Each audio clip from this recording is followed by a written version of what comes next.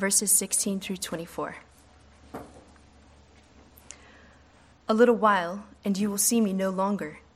And again a little while, and you will see me. So some of his disciples said to one another, "What is this that he says to us? A little while, and you will not see me, and again a little while, and you will see me, and because I am going to the Father." So they were saying, "What does he mean by a little while? We do not know what he is talking about." Jesus knew that they wanted to ask him, so he said to them, "Is this what you are asking yourselves? What I meant by saying, 'A little while and you will not see me, and again a little while and you will see me'?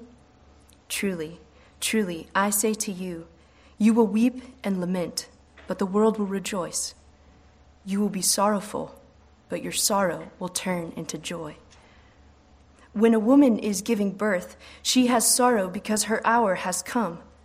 But when she has delivered the baby, she no longer remembers the anguish for joy that a human being has been born into the world. So also, you have sorrow now, but I will see you again, and your hearts will rejoice, and no one will take your joy from you. In that day, you will ask nothing of me. Truly, truly, I say to you, whatever you ask of the Father in my name, he will give it to you. Until now, you have asked nothing in my name. Ask, and you will receive, that your joy may be full." Good evening, beloved. Tonight, as we look at this text, I want us to be reminded of what Jesus is doing and what he's leading his disciples in. There's great value in a reminder as we think about putting things into our calendar, whether it be an upcoming test date or a due date or meetings that we have. We see that there is, not that we don't know this information, but we're helped by being reminded. Now, we see this in the Bible time and time again as Paul reminds the churches and those who he has labored with in ministry of the gospel that he has taught them and of how he lived when he was among them. So my aim tonight is to do just that, to remind all of us what was the situation as Jesus is preparing his disciples for his crucifixion. We're going to try and enter into Thursday night with the disciples. My hope is that tonight's going to serve you well as a reminder of the teachings of King Jesus. So as we do with any study of the Gospels, it's important to remember that we can read this knowing what has already happened. But the disciples read this without that knowledge. They do not understand that Christ is going to be resurrected. So we read this in a different way. For us, his resurrection is historical fact, but for them it's a story that is confusing and is leading them into despair. As we study this tonight, I want to enter into the emotions of the disciples. I don't want to try and manipulate your emotions or mislead you, but I do want us to understand the emotionally charged language of Jesus and the emotions and the swirling of emotions that are within the disciples as they listen to and try to comprehend what Christ is telling them. So with that in mind, we can turn to the text. And as we just had read by Miriam, it's John 16. There's only 2 points tonight in our text. It's going to be the hurt of the disciples and the hope for the disciples. The hurt that comes from a failure to understand the Messiah's promise of peace and the hope that there will be life after death. So the first question we have to answer then is, what causes the disciples' hurt? Now, the first answer comes in verse 16, or in response to Jesus' question in verse 16. In the verse, he says, "A little while, and you will see me no longer, and again a little while, and you will see me." So Jesus is telling them here in what is obviously a rather cryptic and encoded way that there will be a time where he will not be visible, and then another time where he will be visible again. And as we would expect, this causes the disciples to be confused. Now, we see in verse 17 and 18 that the disciples are perplexed by this to the point where they are asking one another questions. What is he saying? What does he mean by this? Going so far as to say, we do not know what he's saying. We don't know what he means. it's apparent that at this point in the storyline that the disciples are as confused as they have been at any point during Christ's ministry among them, that they've seen him perform miracles, they've seen him feed thousands and raise people from the dead, heal diseased and cast out demons. But as he's telling them that he must leave, they're lost in confusion. So we see then that the first cause of the disciples' hurt is a failure to understand. In this point in the text, John 16, he has just concluded his longest monologue, uninterrupted. So from John 14 all the way to this point, he has spoken to his disciples and taught them, and they haven't said anything in response. They've been quietly either listening or just being confused. And this is the first thing they do, is respond by asking one another, what is he saying? You see, the reason they do this is because their expectation would be that their Messiah has come. There's no need for him to leave. He's going to come now and establish the kingdom, stay with them forever. There's no reason for him to not be with them. So when Jesus tells them this, they are absolutely dumbfounded. They have no idea how to categorize in their minds that a Messiah must leave them. How often do we relate to this? When things come up in our lives, we're so often unable to see the purpose behind them. We fall into confusion.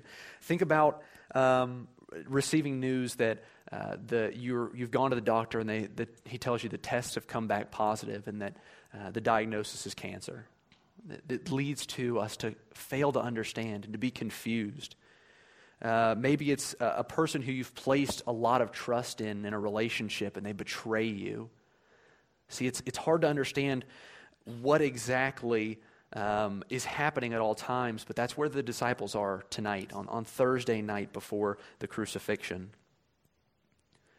So it's important to recognize that it's not just the disciples' questions that are being asked here, but we hear their questions echoed in our own lives when we wonder, what is God doing? What is his intention? What is his purpose in whatever is happening? You see, this failure to understand then leads to the next cause of the hurt of the disciples, which is their failure to rejoice in Christ's promises. They don't understand what he's saying, and because of that, they immediately become fearful. And it's obvious that they become fearful in that they're not even willing to have the courage to ask Jesus what he's saying. They're asking among themselves what it is that he means by this, and clearly their despair is a response to their uncertainty. And even as this story continues, we see that their despair continues to grow, approaching the crucifixion. This is an experience we can relate to, that when we come to a point in life that it seems that all hope is lost, that there is nothing going and working in our own good, it leads us to despair. Because we fail to understand, we are also falling into the same mindset and the same mentality as the disciples here. And this is what they're feeling tonight, is despair, uncertainty, and hopelessness as they try to comprehend their Christ's message. But we see then in verse 20 that Jesus actually is going to answer the questions of his disciples. He starts out verse 20 by saying, "Truly, truly, I say to you." Now that phrase is important. It's used numerous times throughout the Gospel of John. It's literally translated amen and amen. That's the Greek word. It's just the word amen. He's saying, this is something that I have to tell you that's very, very important. It's whatever follows, Jesus is saying that there is tremendous importance that he's placing on it. And what does he tell them? He says, you will weep and lament, but the world will rejoice. You see the opposition here of the responses between the disciples and the non-Christians, those who do not love Christ. When I read that, it kind of draws my mind to the story, the part of The Lion, the Witch, and the Wardrobe, as Aslan is walking to the stone table, prepared to give his life for his army. And as Lucy and Susan walk with him, they're confused. They don't understand why he's going to the enemy. They don't understand why he's giving himself up to them. And as the White Witch drives the spear through him, and you see Aslan breathe his last, they weep. The next scene, they see him laying Susie and Susan and Lucy are laying next to their king who's dead. They're weeping. They are lost. They feel their hope has died. But we see the opposite response from the witch and her armies as she screams, "The great lion is dead." The energy in the room swells. They celebrate and cheer. They think the war has become a victory for them. They've won in that moment. You see, the first time that we watch that movie, the first time we read that story, we feel that hurt. We feel that, what are we going to do now that Aslan's dead? Now that he is gone, we are hopeless. See, I don't want us to skip that feeling. I want us to recognize tonight the purpose of meeting to join together tonight is to feel that confusion and that fear of loss. So back in John 16 then, we see this. We're late into the hours of Thursday night, possibly Friday morning. It's this late. Jesus knows his betrayal, arrest, and death will come within hours. He's predicting that they will weep and they will lament, and we see that before he's even crucified. And Luke 23 records that he's on his way to Golgotha. He's on his way to be crucified. And verse 27 of Luke 23 says that the crowds that are following him are mourning and lamenting. And Jesus, in love, will turn to his disciples and say, "Do not weep for me, but weep for yourselves." You see, all that Jesus is doing here in John 16 and all throughout the Gospels and his ministry with the disciples is preparing them for this moment, preparing them that he will have to leave them. See, we know, I think that personally for myself, when I read this, I skip that feeling. I can read right over that because I know what's coming on Sunday. I know that there is a resurrection, that is a promise that he will return. But don't skip over this. Let's not be too quick to run to the empty tomb on Sunday that we miss the pain and the hurt that's coming tonight and tomorrow. And yet even when the disciples are at their lowest point, the most desperation they feel, Christ comes to them to bring them out of the pits with a promise of hope. Look again in verse 19 at the way that this verse is structured. It says that he knew they wanted to ask him a question, so he said to them. See what he's doing is he's coming to them with their questions. We serve a God who wants to move towards his people. He comes to us in our despair. You see, it's Jesus who starts these conversations and moves in comfort towards them. He feels the weaknesses of his disciples, and in love, the all-knowing Lord comes to them when they feel as though they know nothing. And even though Jesus does prophesy the pain that will come, he also turns in the second half of verse 20 with the celebration that your sorrow will turn to joy. Think about this, that Christ is, in this moment, knowing what's coming tomorrow morning, and his focus is not on himself or on the pain that he is going to feel, but it's on the pain that they will feel and ensuring them that there is comfort to come beyond that.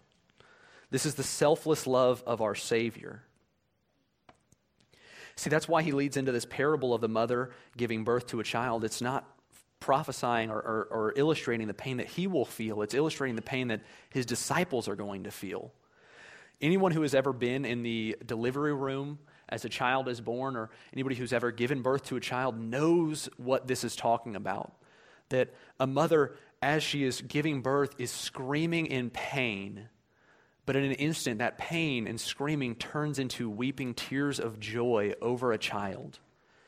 That's what Jesus is saying here, is that there will be pain. It will be very real and it will hurt, but there will be joy that absolutely pushes out and replaces that pain. That's what the word means there. The turning idea is a complete replacement, a removal of one to replace with the other. Their sorrow will be removed and replaced with joy. When you read this promise, how does it hit you? Does it stir your love for him? Does it cause you to stand in awe before him? You see, the language is really important as we read this. Verse 22, it says that Jesus says, I will see you again. That language is beautiful to think that he also does the same thing in verse 19 when he comes to them with their questions. Jesus is saying, I will see you again, and that it's his presence that will bring them the joy that they feel. You see, it's not that he's coming to them with great gifts other than himself. It's that he's coming to bring them his presence, and his presence will fill them with joy. But you see, this joy is only going to be for you if you love him. This is a warning if you do not love him. It's not a promise of joy for you if you are not a follower of Christ. It's a warning to repent and to follow after the God who can provide you lasting joy. You see, if we have our joy placed in anything that is not Christ, if it's placed in family or a pet or a job or a home, those joys will fade away. But as Jesus says in verse 22, when he sees us again, no one will take our joy from us. It's a joy that lasts. And because we know that Christ will rise from the dead and that he does defeat death, then we know that this is a promise that has no end, that Christ will uphold this promise forever. There will be joy in his presence forever. It's the promise of his presence that upholds us amidst uncertainty and pain. The promise of his presence is what upholds us amidst greatest uncertainty and pain. See, that's why Jesus is bringing them this truth at this moment. It's because he knows that they are in their greatest point of weakness and fear, and he knows that they need to hear that he will be with them. As the wonderful counselor that Christ is, he brings them exactly what they need to hear.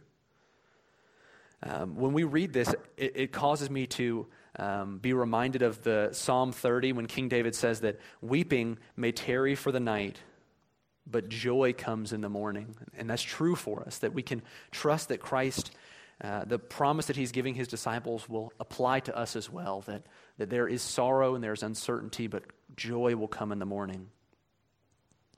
So in conclusion, we'll look at the last two verses here, verse 23 and 24. So after he has promised us a joy that no one will be able to take from us, he then turns and gives us a snapshot into eternity with him. See, he's concluding his thoughts with a vision into glory. He doesn't simply want to, his work isn't simply to save us from hell or to give us a free ticket to heaven. His purpose is to give us joy through the experience of the presence of God. See, he's promising his disciples there will be a day that Jesus will be the mediator between them and the Father, that there will be a day when prayers will be made to the Father in Christ's name. And that's why we pray the way that we do. It's because Christ has instructed us to do so, and because we know that it's his name who carries power to the Father. That praying in and of ourselves, just speaking words into nothing is useless, but it's when we bring, through the power of Christ, we bring our pleading on him, to him, and he intercedes to the Father on our behalf. But notice that Jesus isn't saying that when we receive things, he says in verse 24, ask and you will receive. He's not saying that you'll receive everything that you desire of this world. He's saying that the things that we want or the things that we ask will be so that our joy will be complete. And he's already told us what our joy is in the earlier verses. Our joy is that we will be in the presence of Christ. So when he says that our joy will be full, it's that we will be fully in the presence of Christ. I'm reminded of the Garden of Eden, Adam and Eve living in perfect community with God, with no shame. Jesus wants our thoughts to be reflective of that, but for our future, a future time when we will live with God face to face. And our joy will be full because we will be with him. I have no doubts that there's many fears and uncertainties in your lives. There's no way around those sorts of things in this life. A little further down in John 16 and verse 33, Jesus says, in this world there will be tribulation. This is a promise as well. But as all of those troubles swirl in your mind, and as they did with the disciples, listen to what Jesus is teaching us tonight. The Son of God is saying that in the midst of fear, uncertainty, and pain, Jesus will seek us out. He will bring us to rejoice in him. As I said at the beginning, we know the end of the story. We know that Christ does die on our behalf, that he is raised from the dead, but that death cannot hold him. We know that there is a return of Christ, and because of that, we can praise God that tonight as we meet together, we do so celebrating a living hope. And please pray with me.